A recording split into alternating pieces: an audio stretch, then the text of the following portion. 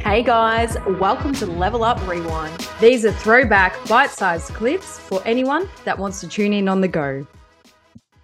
Do you find activity or fitness trackers worth having? So what are the main ones, would you? Well, I only bought my first one for this comp prep because I had... welcome. Yeah, I know you love all this. So I'll just put my little 3 seconds worth in and then you can elaborate.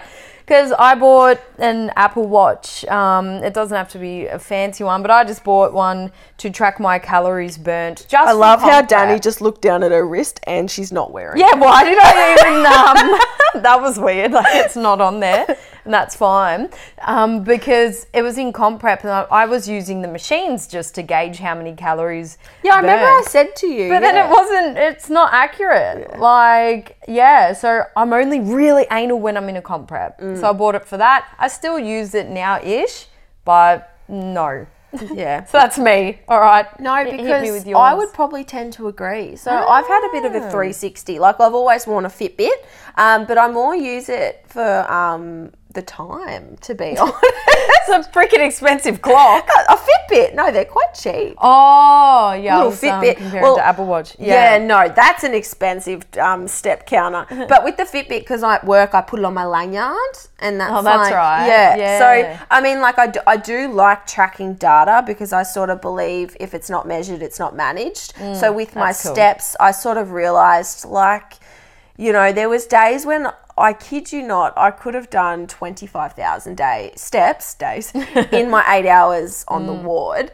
And I was just famished and wondering why I was so hungry. Yeah. And it was just because of the huge amount of steps that I didn't actually realise I was doing. Okay. So that's why I got it, because, you know, just to get more perspective on what I was doing when those things really do matter deep into a comp prep, and to sort of establish what my normal steps should and could be, I guess, like how low I could get them and how I could use that as a tool and progressively increase them.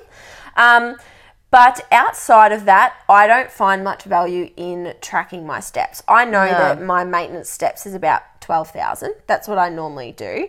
And tracking when I'm not in a comp prep, I don't find very valuable, because there's a lot of new research out as well that sort of says that increasing your NEAT, being your non-exercise activity thermogenesis, so your steps, how quick you're moving, your blinking, your attention span, actually doesn't have much impact on fat loss. Yeah, no, because it always averages out, and it comes down to survival. The body knows how to average out our metabolism and all of that. So if It's you're just not another thing that you're just tracking, and that's why I was like, why am I worrying about this extra Exactly. number? It's all, it can get stressful, because then you can fall into that trap of looking at I'm looking at my watch, if that's not on there, but looking and going, oh, well, I've burnt 500 calories. I can eat this burger, or I'll eat this extra. I just don't think it's worth. Yeah, and at the end of the day, you can't outsmart physiology. Let's be honest. Like, if you're forcing, you know, you see people do crazy things on Instagram, like walking around their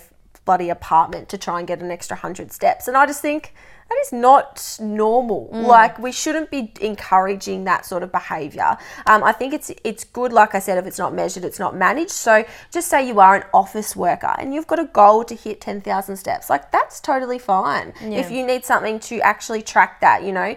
But when, I guess, you're someone who's a bit more experienced and you are going to the gym and you're putting in the extra effort with your nutrition and you're doing all those 1%ers. Yeah.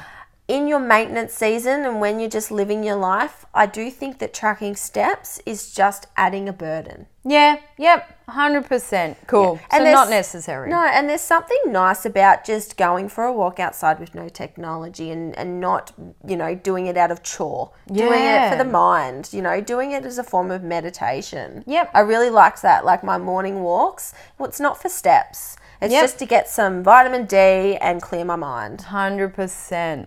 Beautiful.